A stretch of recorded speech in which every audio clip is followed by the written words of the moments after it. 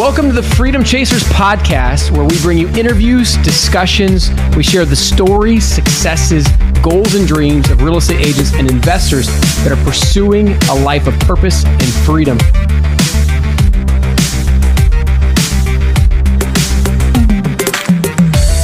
Today, we have the opportunity of bringing Chris Oriana, one of my close friends, who we've been traveling together, I would say, for the last 4 years, just connecting and sharing our journeys together. This is a man who has come so far, so fast, and just has such a great, unique perspective. So we are super excited, Chris, to get your story, not only on the real estate agent side, but on the investing side as well. And we're not going to waste any time here, so we're going to dive right in. The first question we're going to start off with today is, what is the craziest real estate transaction or process that you've been through yet to date? Awesome. Thank you. Thank you for the invitation here. Happy to be here. First, craziest transaction. The first one that comes to mind is, I just basically, because usually like I work, a lot of my buyers is typically like home buyers, first time home buyers, right? Or, but for I started getting into distressed in 2019, and, I was on the phone and I called this lady. Her name's Carolina. She has a property here in the Valley. She's losing the house. Like, it's going to auction in 3 days, right? So it's like, talk to her Thursday, like at 8:00 at night. She ghosts me on Friday, doesn't talk to me. We finally connect Sunday, and like the fall, and this is like in the evening Sunday, and like Monday morning at like 9 a.m. is going to go to auction, right? And she had almost like, I think like $60,000, $70,000 of equity, So it's like, you have all that pressure to come through at that particular moment, or this lady is going to lose her house. And, you're the one who contacted her at that specific moment. So it's like, you have to come through. So, I actually reached into my network. She ended up delaying the actual auction, going through a bankruptcy to postpone the sale. Then we end up stopping the actual auction. We make sure that everything gets done on time. The trustee didn't foreclose, and we postponed the sale. That was just the beginning of it. That was like stopping the sale. Like, that was just to the point. Like, it hasn't even started yet. Right. You're under the gun. Yeah. Talk to us a little bit about that. Because some people that are watching, maybe don't have the exposure to pre-foreclosure, foreclosure auctions. Kind of give us some of the steps that had to happen for that sale to be postponed. So, banks, so a little bit of, just to kind of have the public know, like, typically how it works is like, let's just say somebody falls behind. There's a time process that the state has to follow. And when a homeowner is behind, they need all that money current. So if you fall behind 2 or 3 payments, they expect that all to be paid current, right, in order for you to get out of default. But like if a homeowner missed 1 payment, and let's say that money's gone, and they're on like a specific type of income source, they're not going to have typically the rest. So it just kind of keeps on gradually increasing and increasing and increasing. So, by the time it comes due, now they have all these late fees, interest fees, attorney fees, all these fees on top of the basic norm. So when in order to postpone a sale, you have 2 options. You can either, 1, bring it current before the sale date, right? 2 is you can go ahead and see if you can file for, a loan modification or a short sale, depending on when you're at. And the third one would be is filing an actual a bankruptcy to make installments. You make installments back to it. Those are like the 3, basically most common. But but the whole thing, the bankruptcy has to be filed and it has to be submitted to the trustee. The attorney has to process it.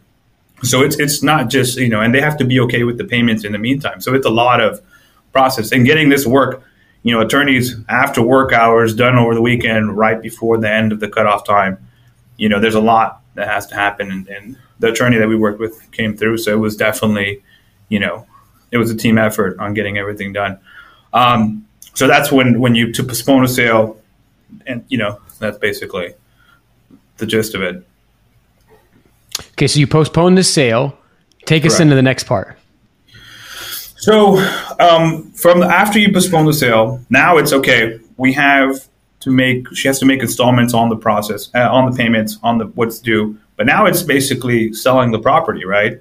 So she wanted to relocate. She couldn't afford it long term. She didn't want to stay in it. So we show up to the house, right? And like I was telling you earlier, Tim, is like home buyers are like happy. You know what I mean? Like congratulations. In that sense. And I show up to the house, and the house is on generators. Like there's like literally like cables coming off from the house, and there's like one generator running off gas, right? Rolling through all the engines. There's like stuff everywhere. There's like, debris, there's like cables going through each part of the house. So it was so bad that there was no electricity, right, going to the house. It was running off a generator. And then, like obviously the house isn't in good condition. So, it's like now it comes back to like, well, you have this problem solved. Like, how do you solve this problem? How do you make it happen so then you can sell the house? And because of what she owed compared to what was left behind and the whole situation with the bank needed. So we ended up basically paying all the past due. Like we came through, we basically paid all of what was past due to being the utilities current, which was like $7,000. And then we ended up getting the property cleaned up, getting it so it's presentable. And because banks, when a home buyer goes to buy it, it needs to be financeable and they have to do their inspection. So you need all the utilities to be on. So we got that turned on. We got it cleaned up. We got a crew out there, cleaned it up. And we did like a kind of like a clean through to the house to make sure it presents its best with its current, whatever it has right now. And we ended up, we had to walk through the seller because it's also the emotional side too, right? So it's like the seller's like in a really bad place, and you're gonna have to coach them through it, like walk them through, like, hey, it's gonna be okay. Reassure them that you're on, it's on track, and you also have to deliver. So after that, we ended up selling it at market price.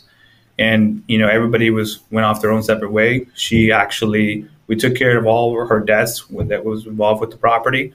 The bank got paid off and the property sold.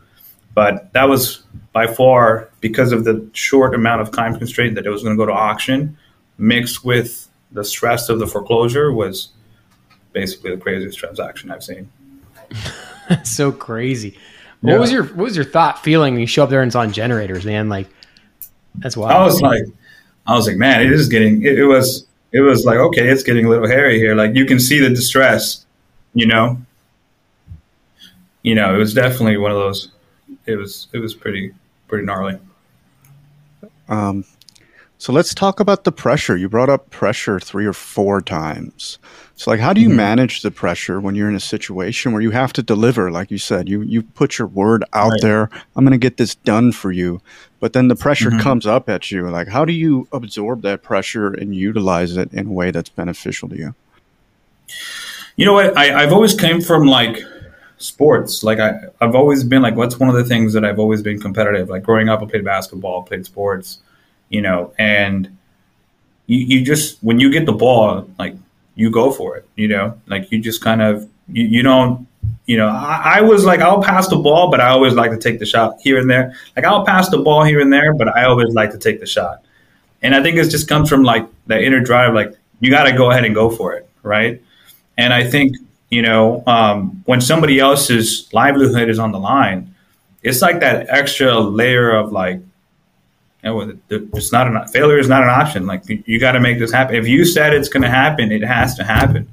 So that's the kind of the framework when you're in that. That comes to mind naturally for me. It's like it has to happen. Like there's no failure. You need to make it happen. Totally. Closers want the ball when the game's on the line. Yeah, you got to get the ball. You got to have the ball. Yeah, you got to have the ball. Pass me the ball. Pass me the ball. No. So so it's one of those things where especially when I got to meet her, she shared her story, that she was going through like some family health issues, and you just see it and it really impacts you. So you got to make the shot. You got to make it happen. Dang. And I'm assuming as a result of that, essentially she got a far different outcome than she would have gotten otherwise. Oh, correct. Like she was, if she would have went like, investors she would have left with nothing. Like she would have had, foreclosure in her record. The bank would have taken over, or, it would have been terrible.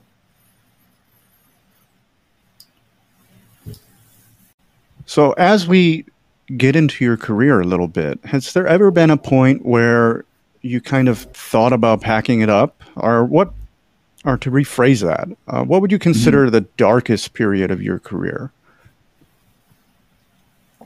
Man, okay, you guys know how to pick them. Okay, the darkest, by far for me, I guess in order for me to answer that, I got to go back, right? I got to go back, and so because you won't understand if I don't go back. And so, when I got into the business, well, first and foremost, I used to be a technician. We had a logistics business, family business, trucking, and naturally I gravitated to I grew up working on cars. So I grew up and I went to the trade school in Arizona. I learned the trade of like diesel technician, it matched with the family business of logistics. So you naturally grew up in that. And then, ended up getting hurt. So I decided like, hey, I couldn't go back. And I had to introduce into the business, I was in a relationship and she was in real estate. So I saw her like crushing it and I was like, she's crushing it. Like it seemed like the natural way to get, like, hey, well, I'm coming out of this situation. I can go there. But why it was the darkest. So like, but growing before that, like circling back to, the original like trade and business, it's like, the business after 2008 recession, logistics didn't do well. We ended up losing a house to foreclosure, and it was like so where we grew up, we lost it. So it was like the turmoil of not having enough money and not being like well off as a family was like engraved in me. So seeing what happened, like losing the house to foreclosure, the business going under, family getting a divorce, and then now all your pressure is on me, like to kind of help the family sustain and take care of the family when there's needs, and then also be the support system, emotionally and financially. It was like this pressure that just like pressure, like builds diamonds, so going back to like carrying that through me, like what we talked about, like what's the darkest moments. So, like when unfortunately, my mom passed away, basically almost 2 years of me being into the business, a year and a half of me being into the business.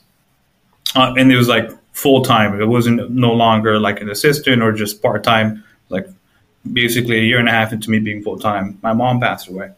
And I was just getting momentum, dude. Like it was like, I had just got an award. And I remember I was like in a brand new suit. We just bought it, going to get an award. And I remember thinking like before it's even happened, like, this is awesome. Like seeing you at the peak, you just got an award, you brand new suit, and then it's like month and a half, 2 months later, like I find out that my mom passed away. She passed away unexpectedly. Like she was here, like talked to her on the phone, and then tomorrow she's gone. And, my mom was always like, when I got into real estate and I told her like the career change and we were going through all the, the hardship together, it was like,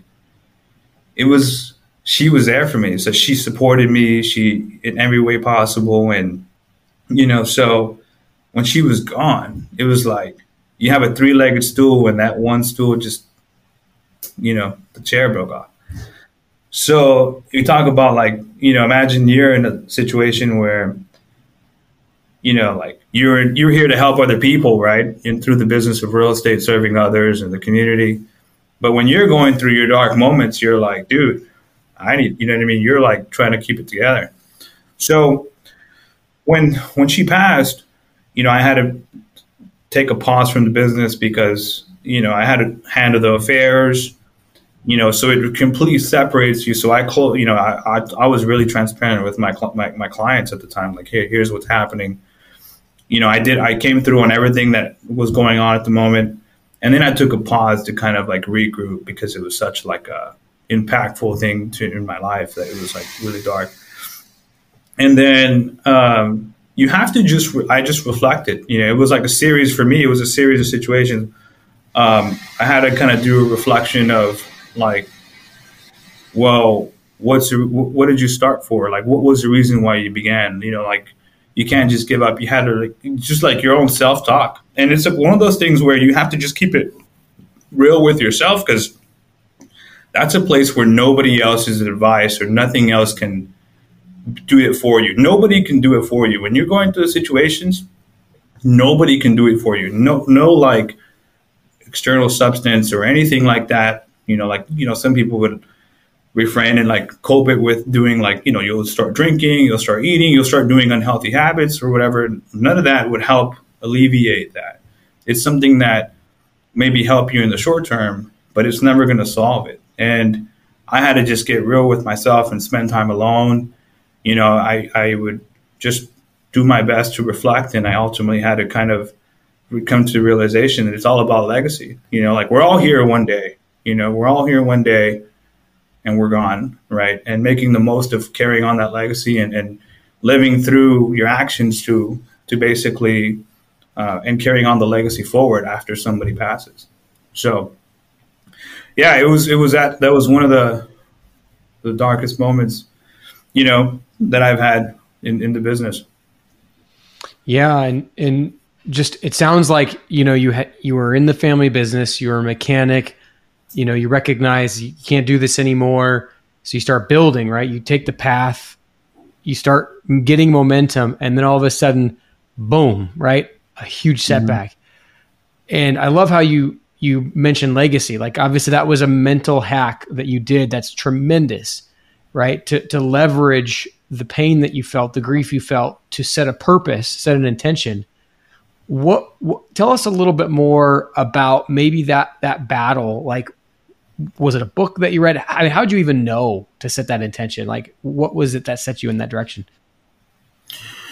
So, you know, because when it's really through reflection, you know, it's really through time alone. It's really through thinking without distractions. It's really just, you know, there is no, because, you know, what motivates one person won't motivate another, or it's intrinsic, you know, and to deal with stuff day in and day out, it comes from your experiences, and it comes from what motivates you, right? What motivates a person. So it's a combination. I would say it's a combination of my environment, like what I experienced in the past, right?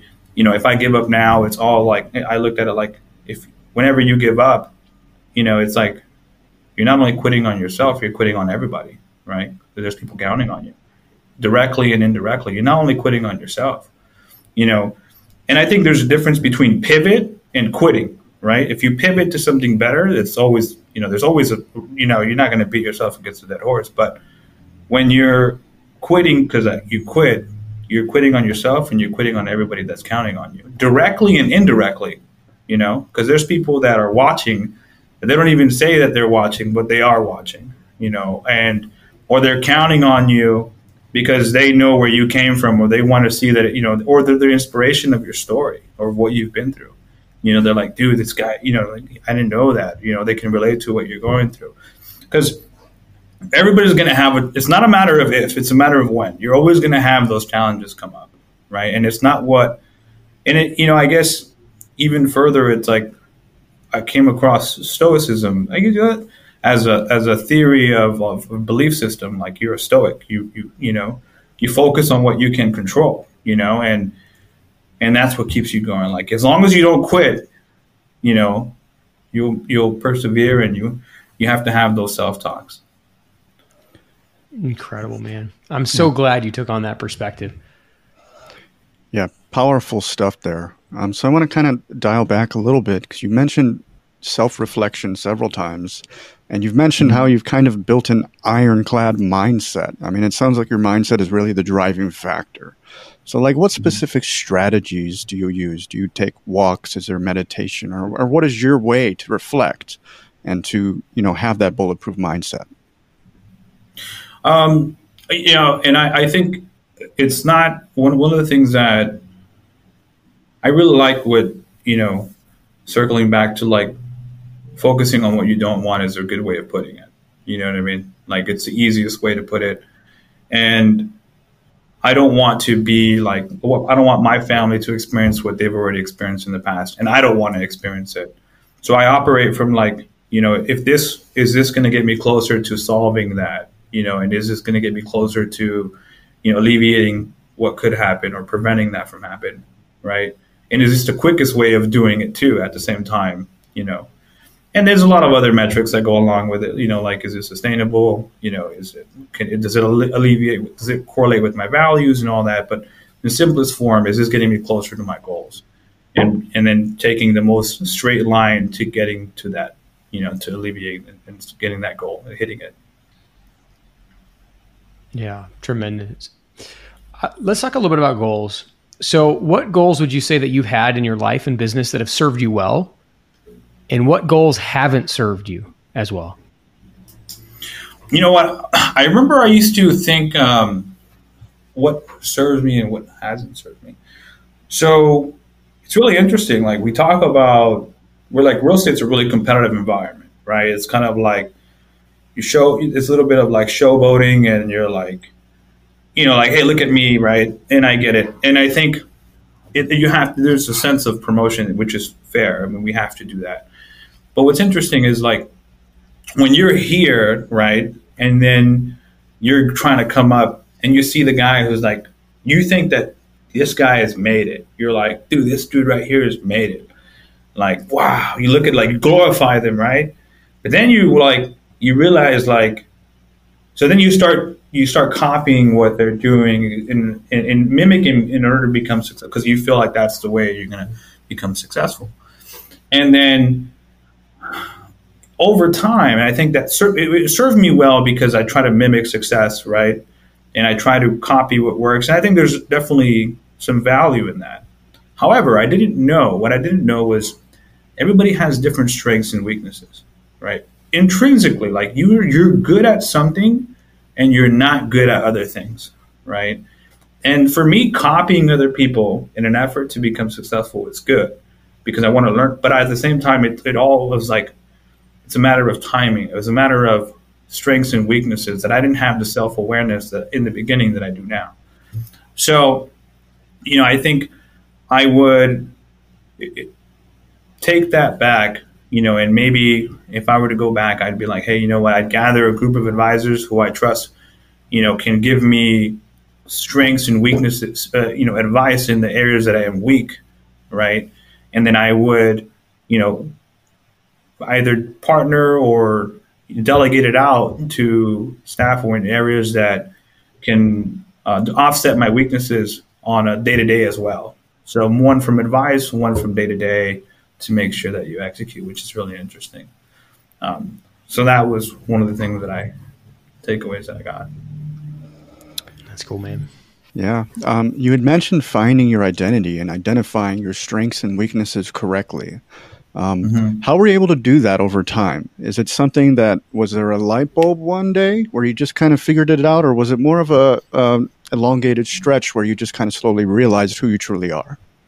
Man, I wish I had like this like glorious answer of like some sort of system, and it's like, oh, here it is. And I was like, dude, I just bulldozed through it. In the beginning, I just literally bulldozed, like, oh, I suck at that. Okay, well, that was a bad idea. Or, I don't think that was the right way to go about it. Maybe I could have done a little more strategic, but, I just kind of went for it. And I think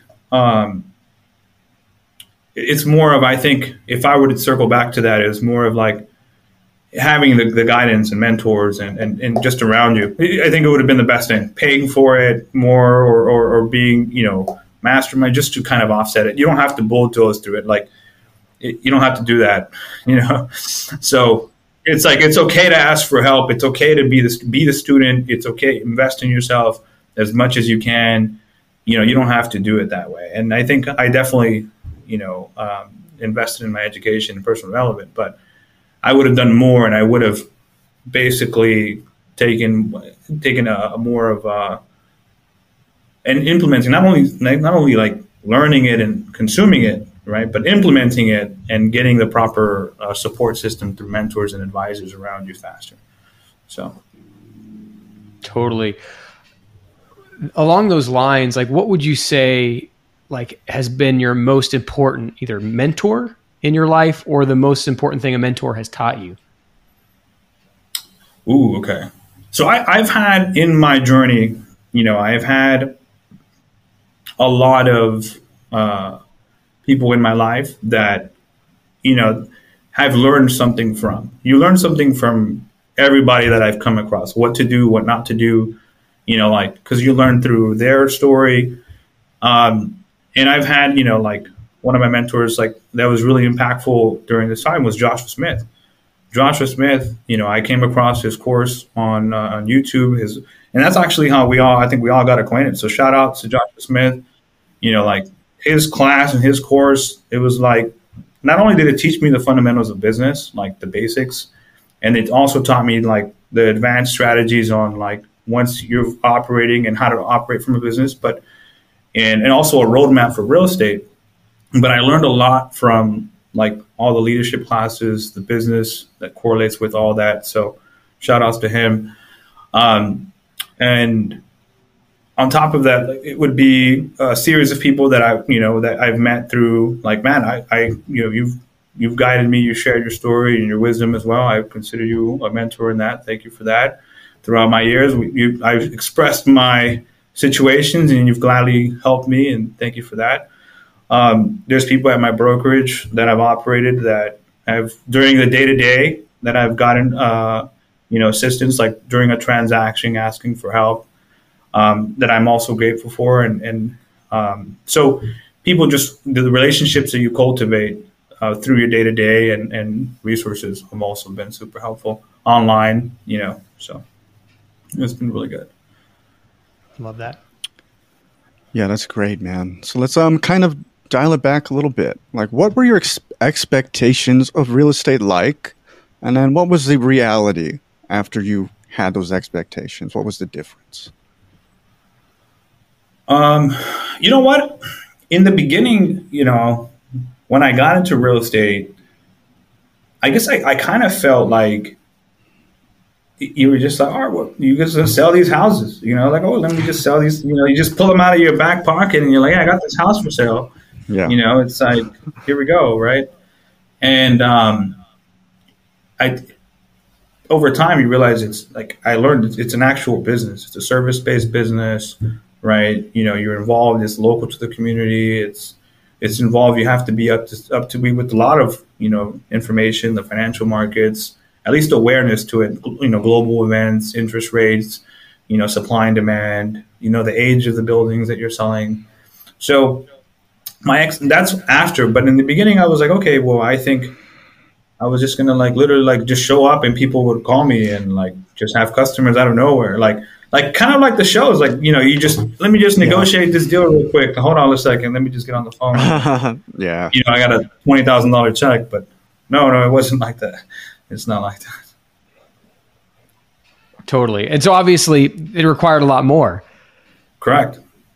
And what were the things that you found yourself having to learn or do in order to make it rain, as we would say? Yeah. So I think, because we have the freedom as real estate professionals to make your own schedule, right? But we have to make sure that we stick to a schedule, be disciplined, show up every day, be consistent on your daily activities. Also, you have to learn sales. Those who basically, you can't be in a sales job without being in sales, because you have to sell them on a service. You have to sell them on you. They have to be able to trust you. They have to be able to negotiate with the other party. You have to be resourceful. When you don't know something, you have to have the ability to find an answer, right? There's no it's not a handout. You have to be resourceful, and it's a combination of that. You also have to be good at marketing to some degree, right? Presenting a property, marketing the property to the community. You have to know how to look at it from the eyes of the consumer. What are they looking for? Presentation. So combination of all those skill sets.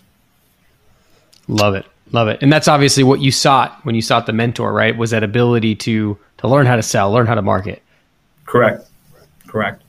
And shorten the learning curve. So, it's a million times better to learn from other people's experiences and gaining that through mentorship and then and also the investment in your education So you don't have to learn the trial and error. It's better to shortcut that, you know. Yeah, that makes a ton of sense. So let's kind of jump into, you mentioned your weaknesses and strengths before. So what do you think are your biggest weaknesses, and what challenges did you have to overcome as a result of those? You know, one of the things that, like, we can be good at sales negotiation, right? You can be good at marketing. However, you have the administrative side where you have to have it, you know, like if you tell your client, hey, I'll email you by 6 o'clock, you have to make sure it's in his inbox by 6 o'clock, right? The day to day. So it's like, thank God for the team and staff in place, you know, to help us with that, because it would be a lot more stressful if that wasn't in place, you know. And I had to learn to rely on others. Like, I have my role. I clearly stay in my lane. Like, this is what I do. And then I focus. I let them do what they do, and I don't try to get in there. It's not my lane. You know, like, I trust your judgment. I empower them for them to basically take the driver's seat. You figure out the best way. You know, if you want to bounce ideas, that's fine, but I trust your judgment, you know, and go from there. Yeah, and that's hard too, because you're trusting people with your clients. Right. You're trusting them for them to deliver, and your name's on the line. So. Right. Right.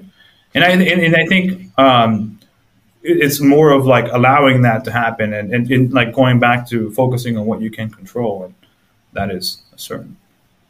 Well, I mean, the whole point too, right? Of once you do that, the other side of that is freedom. The freedom that you get once you're no longer having to do the things that, you know, maybe aren't in your wheelhouse, or at least it frees you up to do higher value things. Correct.